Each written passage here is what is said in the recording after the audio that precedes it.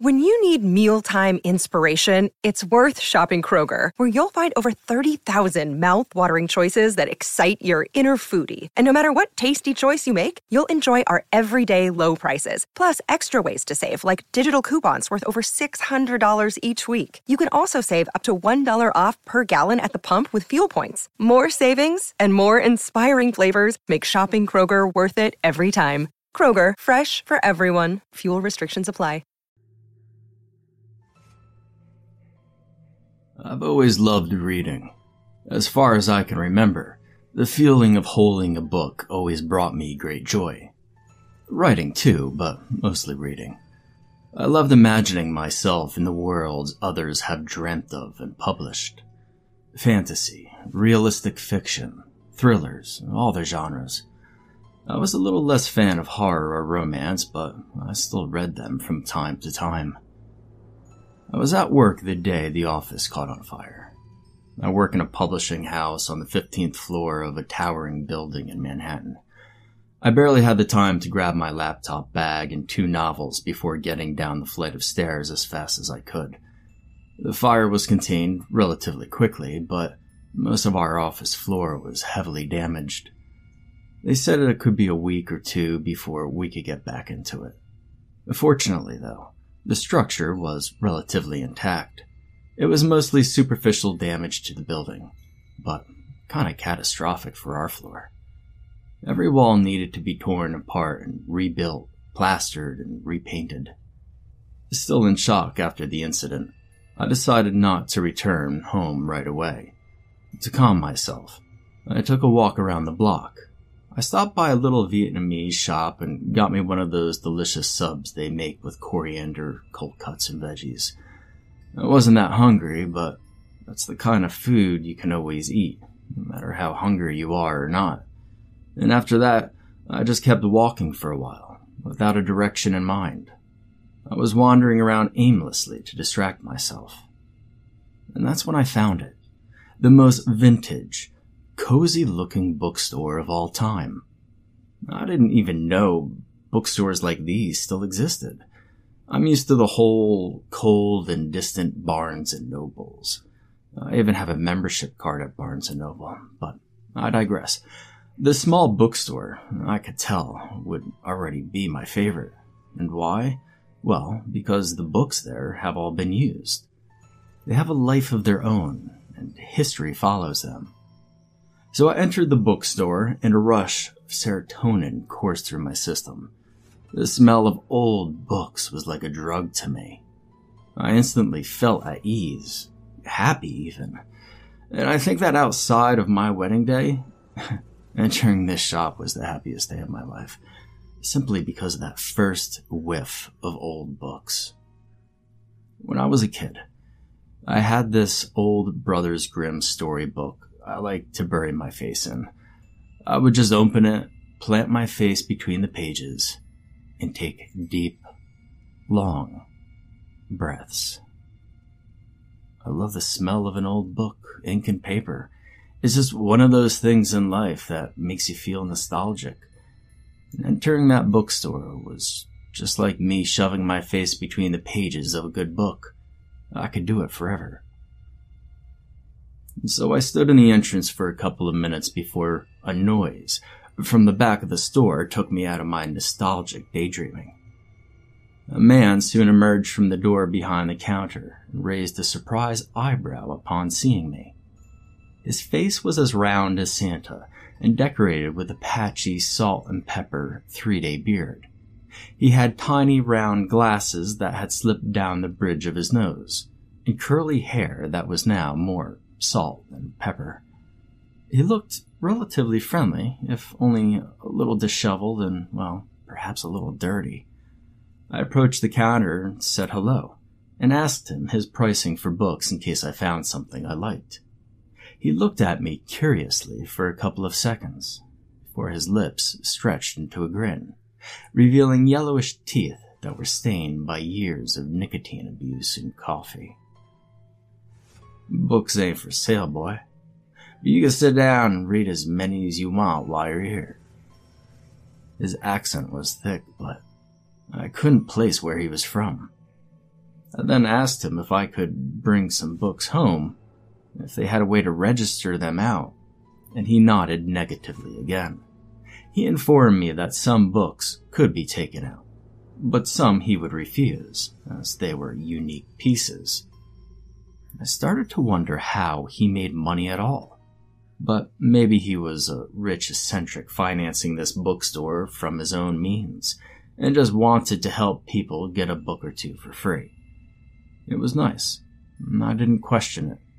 And when you love books like I do, you don't question someone else's love for books. I thanked him for the information and started to look around again. There didn't seem to be a particular classifying system either. The shelves were filled with random books, and romance books were sitting next to comic books, and those were next to medical thrillers. Going through this boutique would take me years, but part of me was excited, and each shelf was a surprise. And so I followed the line of shelves, and saw that some books were also piled on the floor the further I went toward the back. I also saw a small, uneven staircase going to the mezzanine. I could see 2 armchairs there, as well as some other piles of books. I was as excited as a little boy in a candy shop when I climbed there, sat in the chair on the left, and picked up the first book I saw on the pile. And after about a dozen pages through, I had to discard it. History books and biographies, well, they're just not my forte. Leaning against the armrest, I bent over to check the pile. I discarded a few choices until I found a book with a deep marine cover and gold lining. There was no title, no author's names. When I opened it, about half the book was written. Was that an unfinished work? I thought about asking the guy at the front, but from my position, I could tell he was back in the back store. Part of me wanted to drop the book, pick a finished one, but my curiosity got the best of me. I like books that can make me dream, so a book without an ending, while unsatisfactory to most, it appealed to me. The thought that I could, maybe, create my own ending was fascinating. Or maybe it was finished, but there was an impression problem and the guy was 50 pages off the mark. Or maybe it's the kind of book where you need white pages to note down some of the story elements, which is why they gave that much free space. I don't know, who knows? I was intrigued, and so I picked it up and I started reading. Interestingly enough, it read like a journal. The first entry talked about a man who had just lost 2 of his kids to tuberculosis. The entry went on for about 20 pages, and I felt for the man. I knew it was fiction, but the words were so heartfelt, so emotional. They made me feel for the character. That was good writing right there. I felt compassion for this poor man. And the language used in the entry was also Old English, which just reinforced the cultural and historic position of the character. I read all 20 pages of this entry in less than an hour. I felt a little tired after that, so I deposited the book back onto the pile and asked the man at the front if I could bring coffee in here. He gave me that creepy, yellow smile again and said I could, as long as I was careful. I got out and found the nearest Starbucks before returning with a large order of coffee and 2 cookies. I sat back in the chair and picked up the book. Couldn't see the man, so I guessed he was back in the back room again. I took a sip of coffee, ready to attack the second entry. It was a woman this time. She talked about her fiancé and the wedding plans they had, and as I said, I'm not a fan of romance, and I'm ashamed to say that after 10 pages of Rosewater, I skimmed over the rest. Her story didn't even end either. Contrarily to the first entry, where the man said he wished he had more time with his kids, her entry felt more, open-ended, left to assumptions. It was even cut in the middle of a sentence.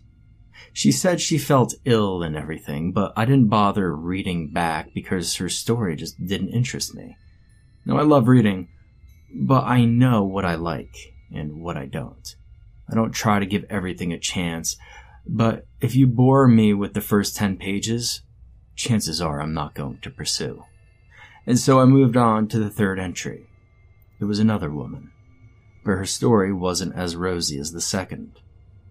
She was talking about how she was trying to escape her marriage, and how everything was falling apart around her.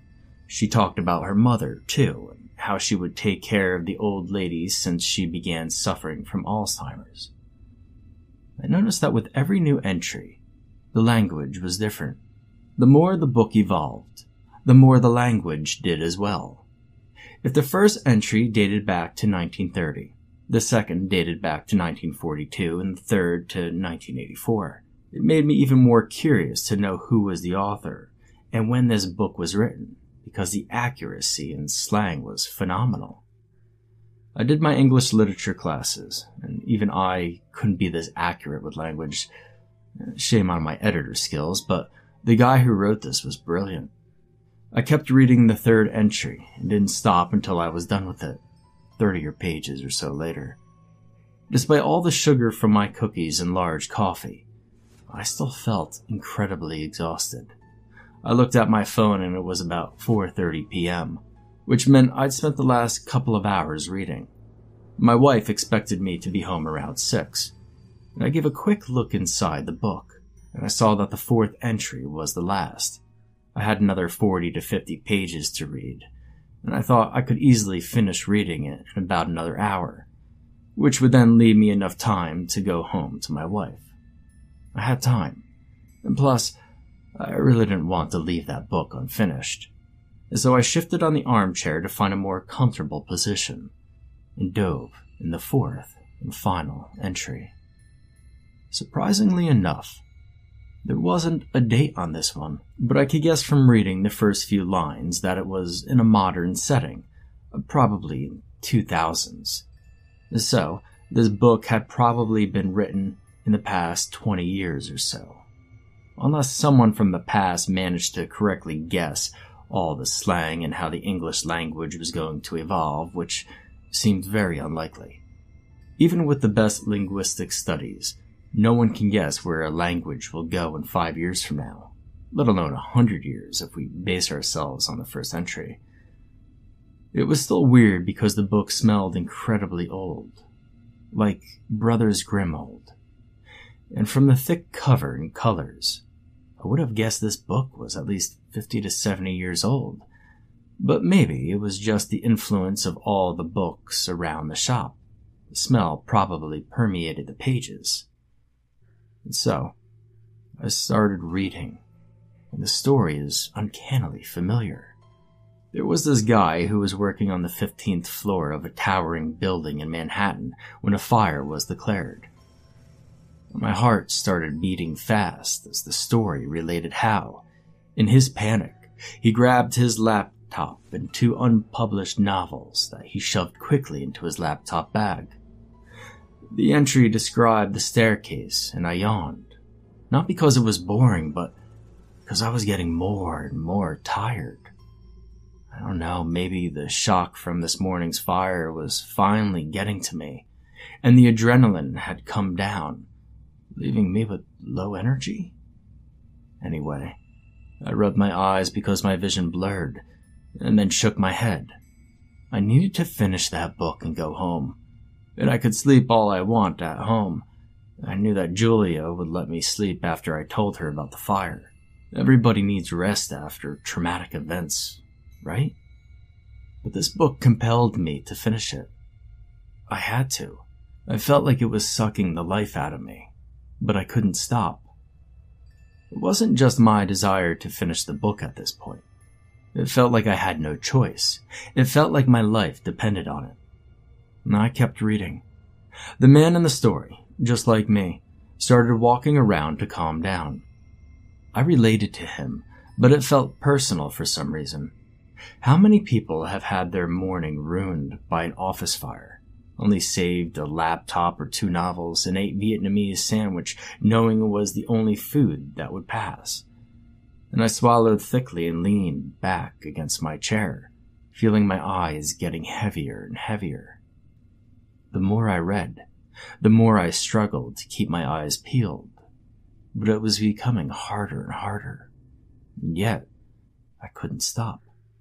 I should have, but it was like I had lost control over my eyes, my body, and my will.